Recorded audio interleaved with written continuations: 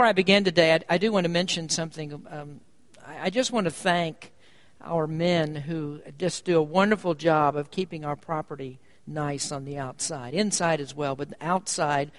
You guys did a great job this week. Really looks good out there, and we thank you for that. I just want to give you some kudos today for doing that. I'd like you to open your Bibles, if you would, please, to Matthew chapter 9.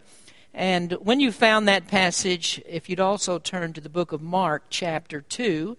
And as we did last week, we're going to look at both Matthew and Mark so that we get all the details of the story that we want to talk about today. And this is really a great story. It's a very dynamic one. It's a story that you need to get into your mind. It's one of my favorites that we have in the Bible. It's a story about faith. It's a story about concern for people who need the Savior. And most importantly, it's a story about forgiveness. Jesus Christ has the power to forgive sins. And that is the greatest need that every person has, to have your sins forgiven. And if you'll look at our key verse before we read, it's in verse number 6 of Matthew 9.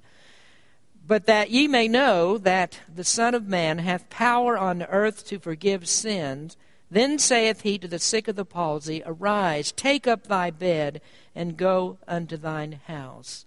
If you're looking for the greatest benefit of Christianity, this is it, that sins are forgiven by Christ. There's no other religion in the world that deals with this. There's no other religion in the world that has an atonement.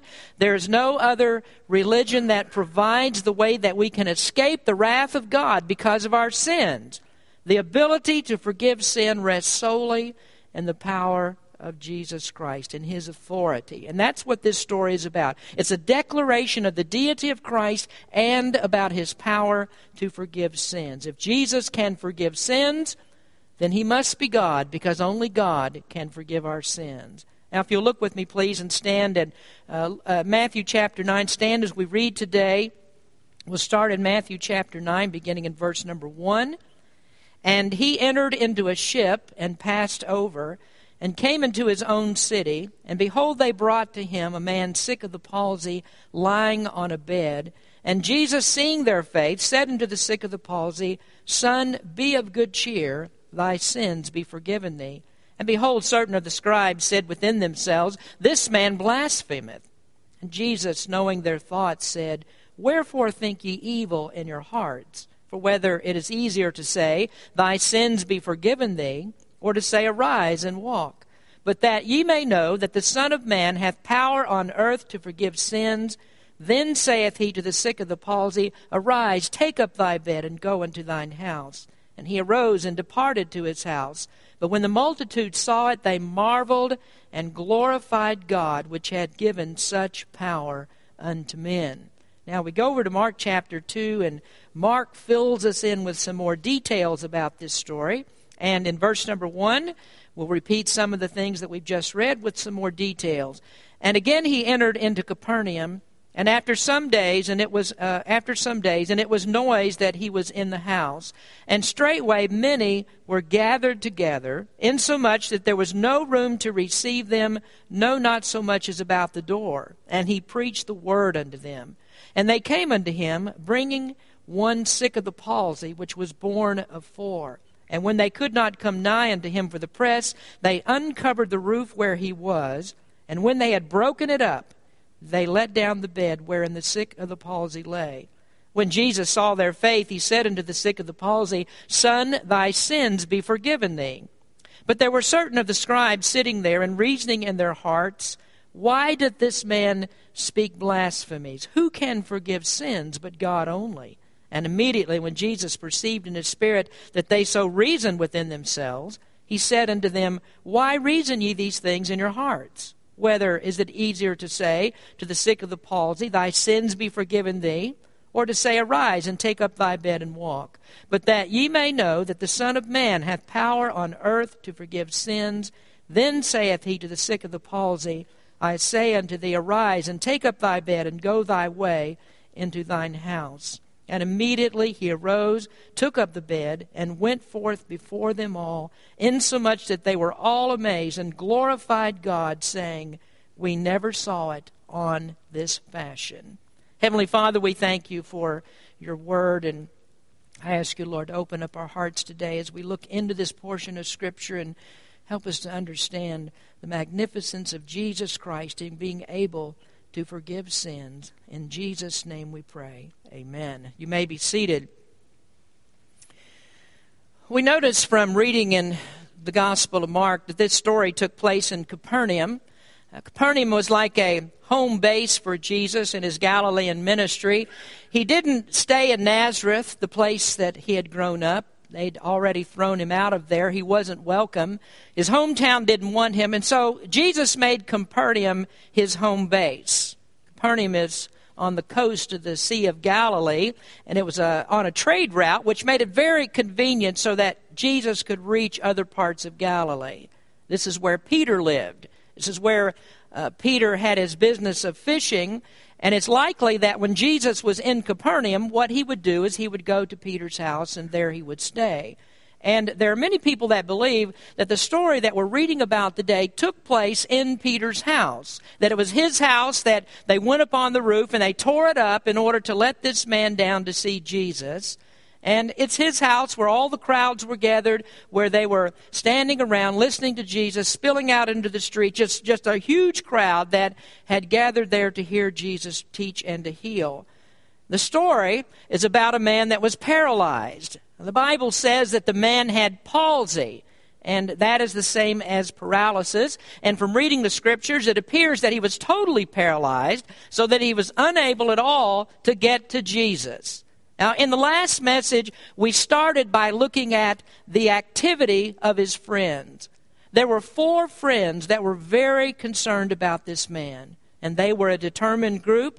When they came to the house, they saw that there were many people that were packed inside. People were backed up to the door. The crowd was spilling out, and they were all there straining to hear Jesus, to get a glimpse of him, and to see him as he taught and he healed. And so these 4 men came carrying this man on his bed, which was sort of like a stretcher. And when they arrived there, the crowds were already there. It was impossible for them to get in to see Jesus.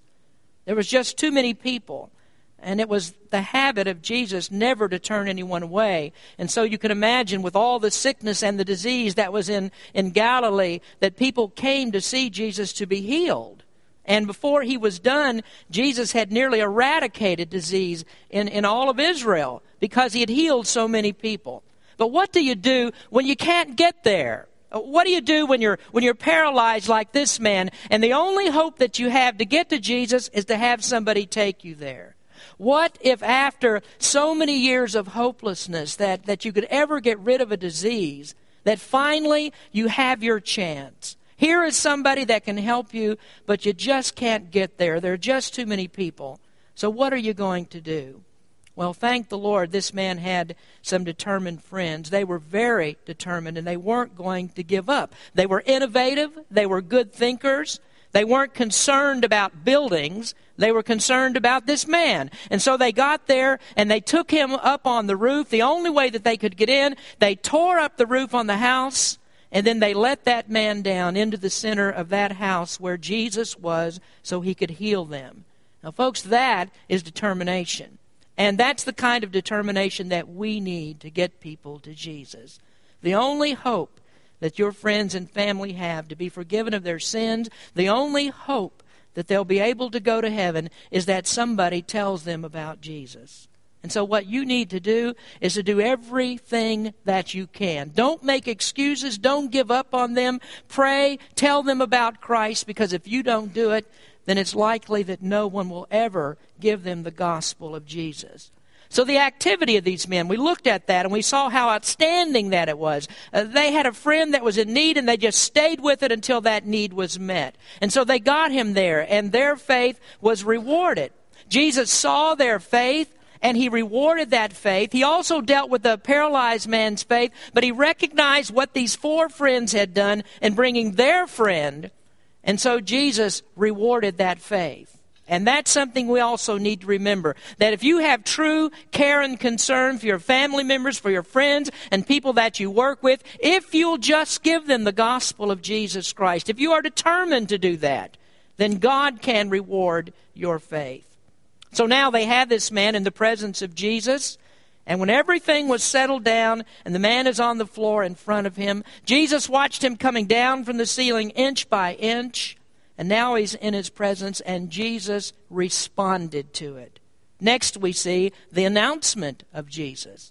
In verse number 2, Jesus said to the man, "Son, be of good cheer, thy sins be forgiven thee." And you'll notice he didn't immediately say, "Get up and walk." Just get up and walk and leave the house. No, the first order of business was for Jesus to deal with his sins. The first order was forgiveness of the man's sins, because that's what he needed the most. And if you want to get down to the root cause of why this man was actually there, the root cause is his sin, the sorrow that he had over his sin. And you might say, well, how do we know that?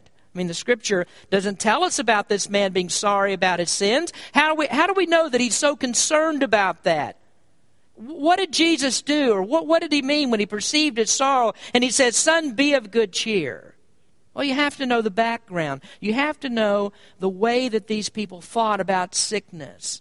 Now, if you'll turn over to the Gospel of John for just a moment in chapter 9, we'll find here the prevailing thought about sickness, especially these kinds of sicknesses. When you talk about leprosy and blindness and paralysis, sicknesses that were truly debilitating. And in John chapter 9, we have the story of a man that's born blind. And this is a great story with many theological implications. But I just want to draw out for you today what people really thought about sickness. And we find it here in a question that the disciples asked.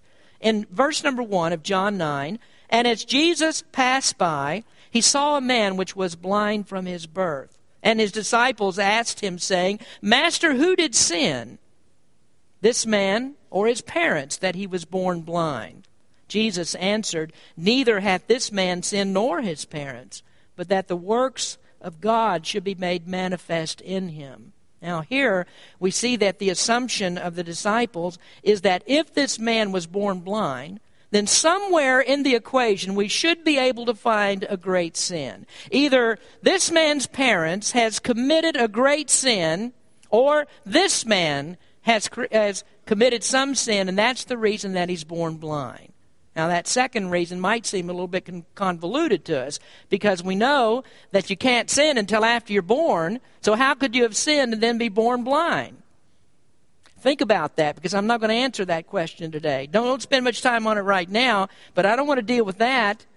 I just want you to see here that they believe that the cause of sin, or the sickness, is the sin. So if you have a disease, if you're crippled, if you're paralyzed, if you have a sickness like blindness, then sin has to be in this equation somewhere. So this man's thinking is not really any different than the other people. This is their thought. This is what they believe. That if you're going to get rid of sickness, then you also have to get rid of sin. And so Jesus began to deal with the man's sin first, and then they would begin to understand begin with that, forgiving that sin, and they would be able to understand how these two things are connected. So Jesus knew that that was their thought. The sadness was in him, and that's the reason that he needs to be cheered up. It's because of sin. And so when that man was lowered into the room, he knew that all eyes would be on him. He knew that everyone that was watching him would be thinking the same thing. I wonder what great sin has occurred. What did this man do that he was paralyzed? Why is he stricken with paralysis? And friends, do you know that's what most people in the world are missing? They miss the understanding that this man had. Not that he was a sinner because he was sick, but just simply this, that he was a sinner. And most people really don't get that far. They do not recognize the fact that they're sinners. They feel good about themselves. They may think that everything is fine, but the Bible teaches us that this is a central core issue for every one of us here. All of us are sinners. The Bible says all have sinned and come short of the glory of God, and that there is not a just man upon the earth that doeth good and sinneth not. But people don't think they're sinners, and so they don't want to come to Christ. They don't need to be brought to Him. They're not really sinners, or at least they don't think that they're bad enough that they actually have to be forgiven by God. But this man knew that he was helpless. Whatever the cause of the sin. It was there. Whatever the sickness, whatever it was, the sin is there. And he fought through this fear that he had of admitting that to Jesus and admitting it before the whole crowd that was there that day. Jesus knew what he thought. And so he said, "Son, be of good cheer. Thy sins be forgiven thee." And you know, this is exactly what you need to do. You need to admit your sins. You need to confess that you are a sinner. You have to acknowledge that helplessness. And the Bible says you must repent of that sin and ask Christ to save you. And so if you want His help, if you want to go to heaven, if you want that as your home, you have to have the same sorrow over sin and the same admission that your sins need to be forgiven. And when it comes with that admission, when you will do this, Jesus says, your sins are forgiven. And just like He never refused anybody that was sick, He is never going to refuse any sinner that comes to Him asking for forgiveness. Now, thirdly, we notice the accusation of the scribes. In verse number 3, "And behold, certain of the scribes said within themselves, This man blasphemeth." Now, it seems everywhere that Jesus went, there were always these skeptical religious leaders that are scattered throughout the crowd. They were always there to judge what He was doing, and that's because the more popular that He became, the less stature that they had in the people's eyes. And so if Jesus is right, then it must mean that the teachings of the scribes and Pharisees were wrong. And you remember at the end of the Sermon on the Mount, they noticed this difference between Jesus and the scribes. So they said, He teaches like one who has authority, not as the scribes, not as those people in the synagogues. He teaches as somebody with authority. And so the scribes were always there. They were always disputing what He was doing in His ministry and trying to tear it apart. Mark gets down to the root of the matter, and he explains why that they said Jesus was a blasphemer. In verses 6 and 7 of Mark 2, "But there were certain of the scribes sitting there and reasoning in their hearts, Why doth this man why doth this man thus speak blasphemies? Who can forgive sins but God only?" And that's really the point of the whole exercise. Nobody can forgive sins but God. And so if Jesus forgives sins, then who is He? Well, He must be God. And I want you to understand how important that perception is. Because there are many people who say, well, the Bible doesn't actually say that Jesus is God. Where do we find Jesus saying, "I am God"? Jehovah's Witnesses deny that Jesus is Christ, that He's equal to Jehovah God, which is the same as saying that He's equal with God the Father. And they'll say that He is a God and that He is some sort of a God. He's like a God. And so you find that in their perverted translation of Scripture. In their statement of John 1:1, let me read to you their perverted translation. "In the beginning was the Word, and the Word was with God, and the Word was a God." And so they translate it to say that Jesus is not the God. He's not the supreme ruler of heaven and earth. Now the scribes knew exactly what to make of Jesus' statement.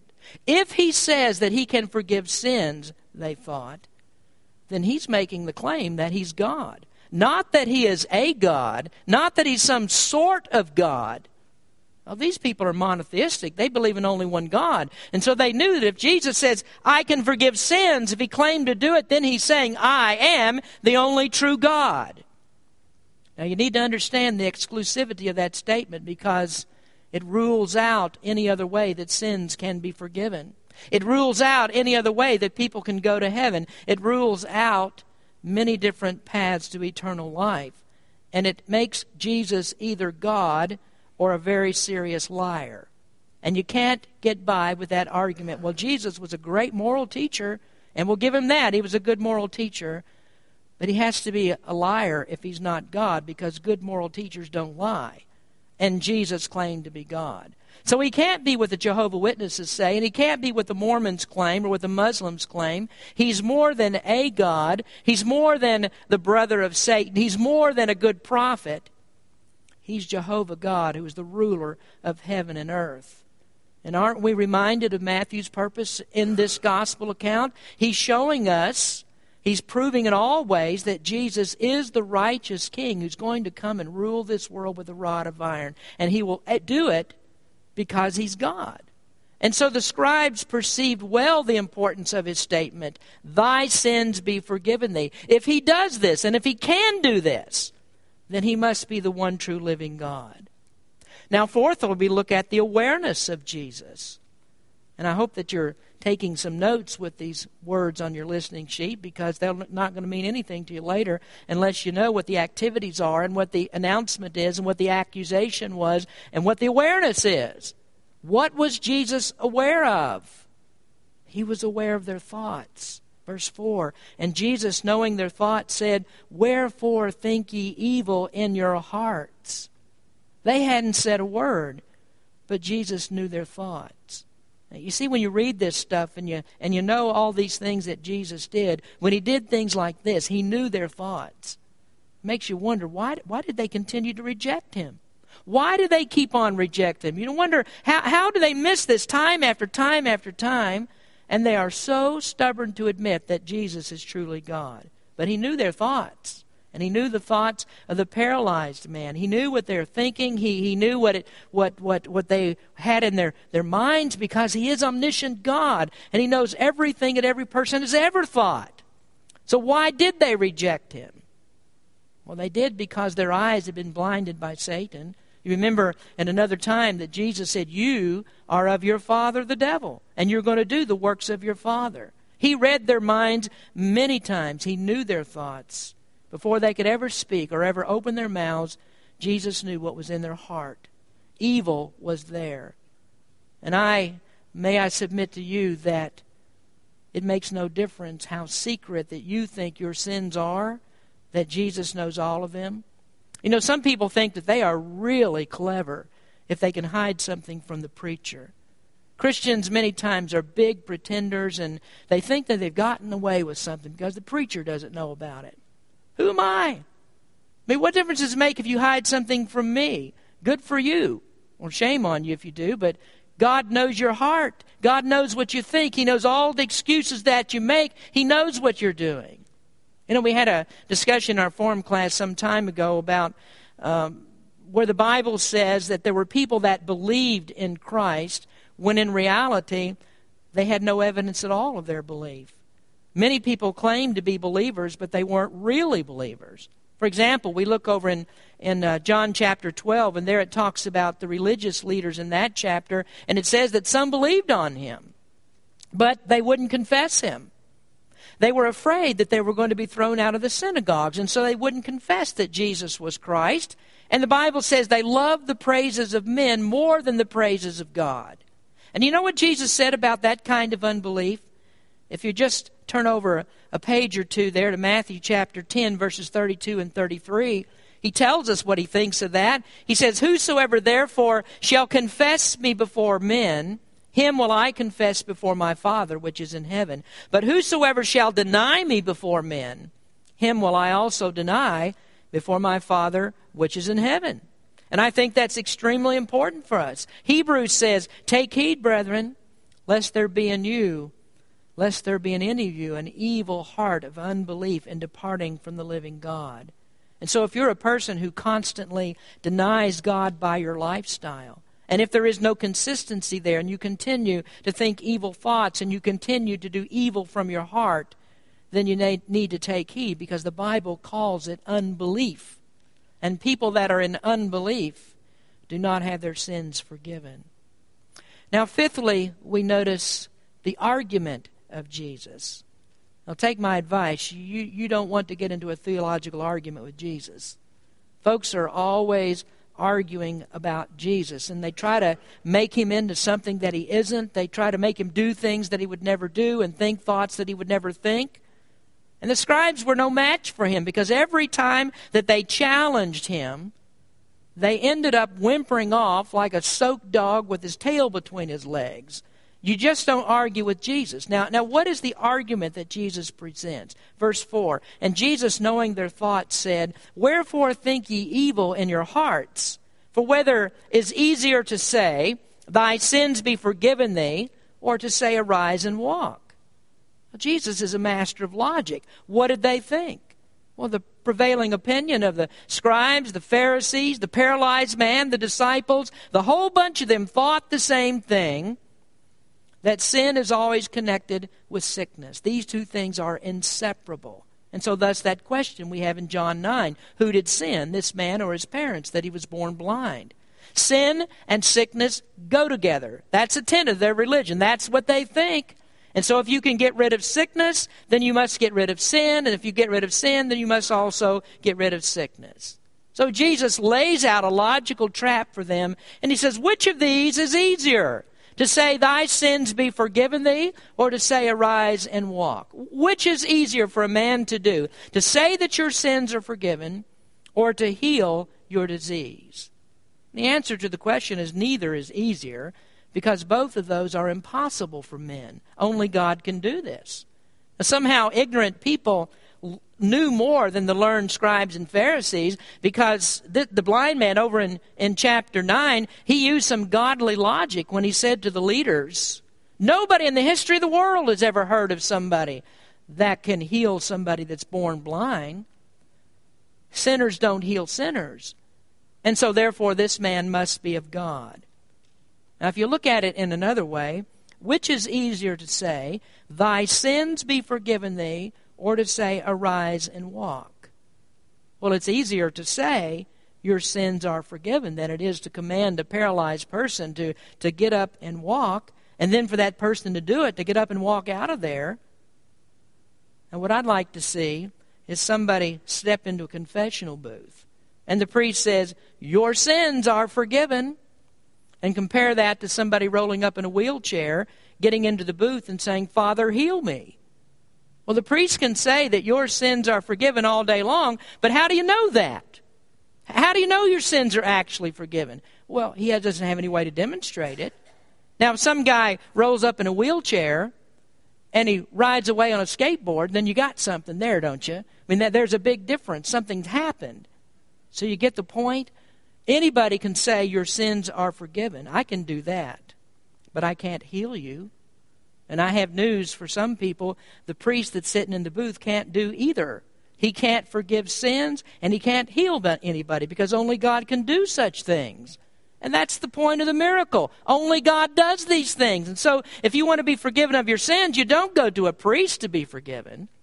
You go directly to the Lord Jesus Christ, and you confess your sins to Him, and then you'll be forgiven. Now here's the bad thing about it. If you go into a priest and you step into his confessional booth, when you walk out of there, you're going to have more sins than you went in with. You know why? Because you went in there thinking that men can forgive sins, and only God can do it. And to God, that's blasphemy. Only God forgives sins. Only God does it. Now, how do I know this? Well, next we see the arising of the man, his arising. Now, the scribes thought correctly. Who can forgive sins but God alone? And they were dead right on that assumption. Now, watch what Jesus says, because he gives this response. But that ye may know that the Son of Man hath power on earth to forgive sins, then saith he to the sick of the palsy, arise, take up thy bed, and go unto thine house. And he arose and departed to his house.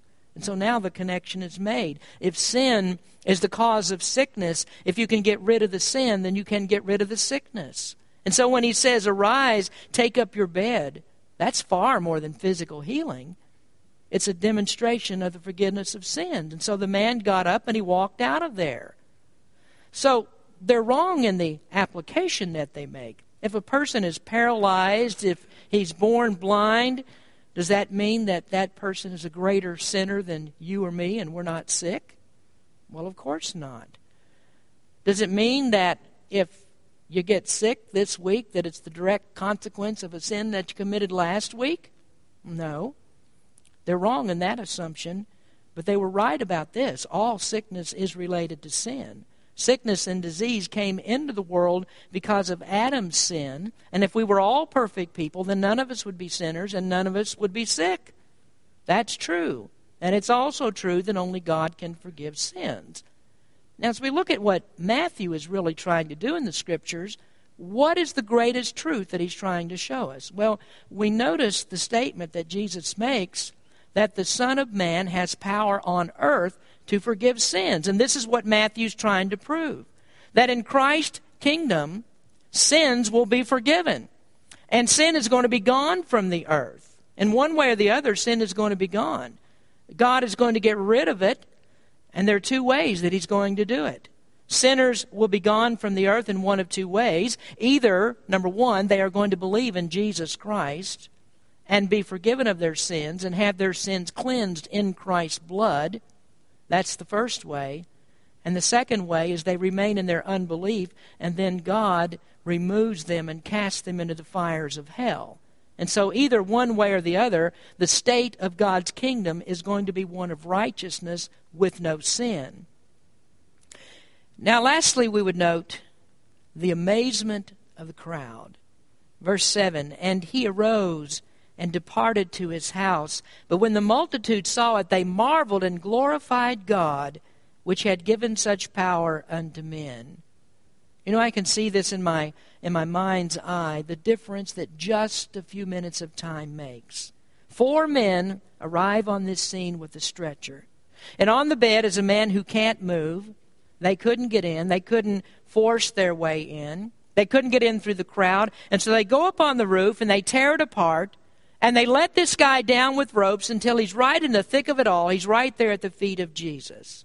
Now, the commotion of that roof being torn up, the sawdust and the thatch that are falling down on the floor, all the pieces of the roof, that must have stopped everything for just a few minutes. And all eyes are watching as this man comes down.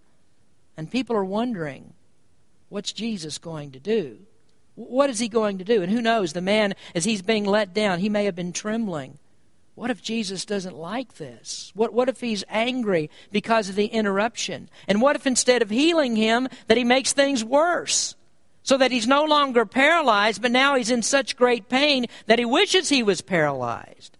Now, if he perceives that Jesus is able to heal him, and he really believes that, then he also knows that Jesus has the power to make it worse. And so is Jesus going to be upset about it? And everything stops for that few minutes until that bed is let down. So all eyes are on Jesus. Everybody's staring at him, inside and outside. People are trying to see what's going to happen. And then Jesus forgives the man's sins, and he shows that they're forgiven by telling the man to get up and walk out. And so the man does. He picks up his bed, and he throws it on his back, and he parts that crowd, the one that's pushing and shoving, and they wouldn't let him into the house. But when he starts to leave, I can imagine this happened, that crowd just started to part as he walked through the midst of them. And they stand there in amazement so that he parts the crowd like Charlton Heston parting the Red Sea. He takes that bedroll, he's got it on his back, strolls out of the house and heads for home, sins forgiven, and his disease is gone. And Matthew says the crowd marveled at this. Mark says that they were amazed. And then Luke actually added something else to it. Luke says, and they were all amazed, and they glorified God. And listen, and they were filled with fear, saying, "We have seen strange things today." They're filled with fear. And you know why? Same reaction as when he stilled the storm that was on the sea. Same reaction when he cast the devils out of those 2 men. They were filled with fear because they understood that they were in the presence of God. And you know what happens in the Old Testament when people came face to face with the presence of God? They feared, they bowed, they trembled. It was frightening to them to be in the presence of such power. See, there's something missing if we're not truly fearful to be in God's presence. Now, there's awe and respect for God. We do understand that, and that's the reaction many times. But there's also this terror of fear that we find in Scripture. And you wonder, why is it that people don't fear when they step into a place like this? Why isn't there that reverence and that awe for where we are and that we are truly in the presence of God? And I think it's because we don't really understand who God is. And you can go into many churches and they have their made-up worship. And they practice all these different things that they do, and they think that that's worshiping God. But really they don't have any respect for God because what they're doing is satisfying their own senses. Worship is for them first, not for God. But fear is the place where worship begins. Fear is the place where we begin to glorify God. And fear is actually the reason why we need to be forgiven of our sins. You know, I think R.C. Sproul said it best. He said, "What do you need to be saved from?" And most people answer the question, "I need to be saved from hell. I've got to escape the fires of hell. That's what I need to be saved from." And R.C. Sproul said, "No, you need to be saved from God." That sounds strange, doesn't it? But he's right about it. You need to be saved from God.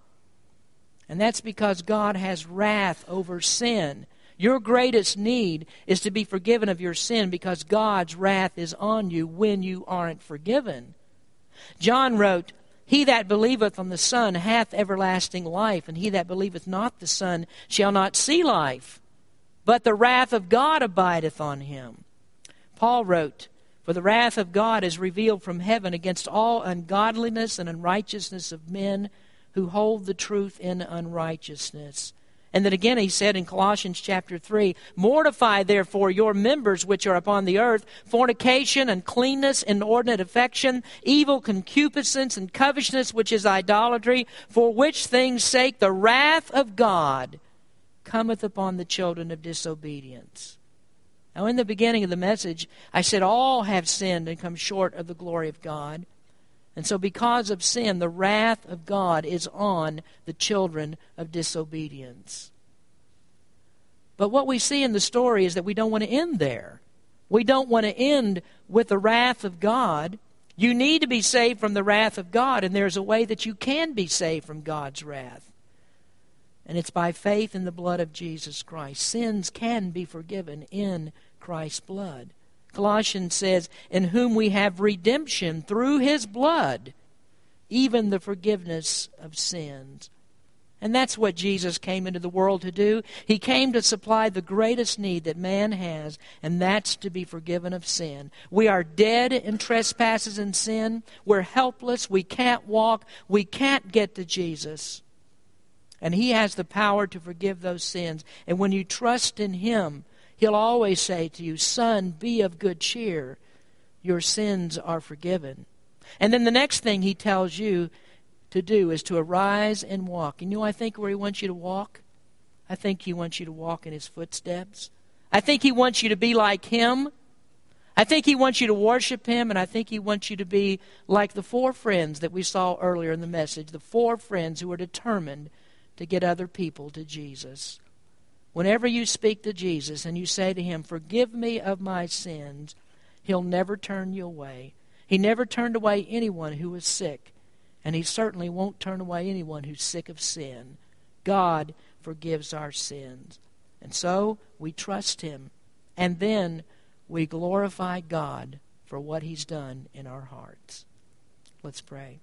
Heavenly Father, we thank You for Your word and for this great promise that we have that Jesus Christ has the power to forgive sins.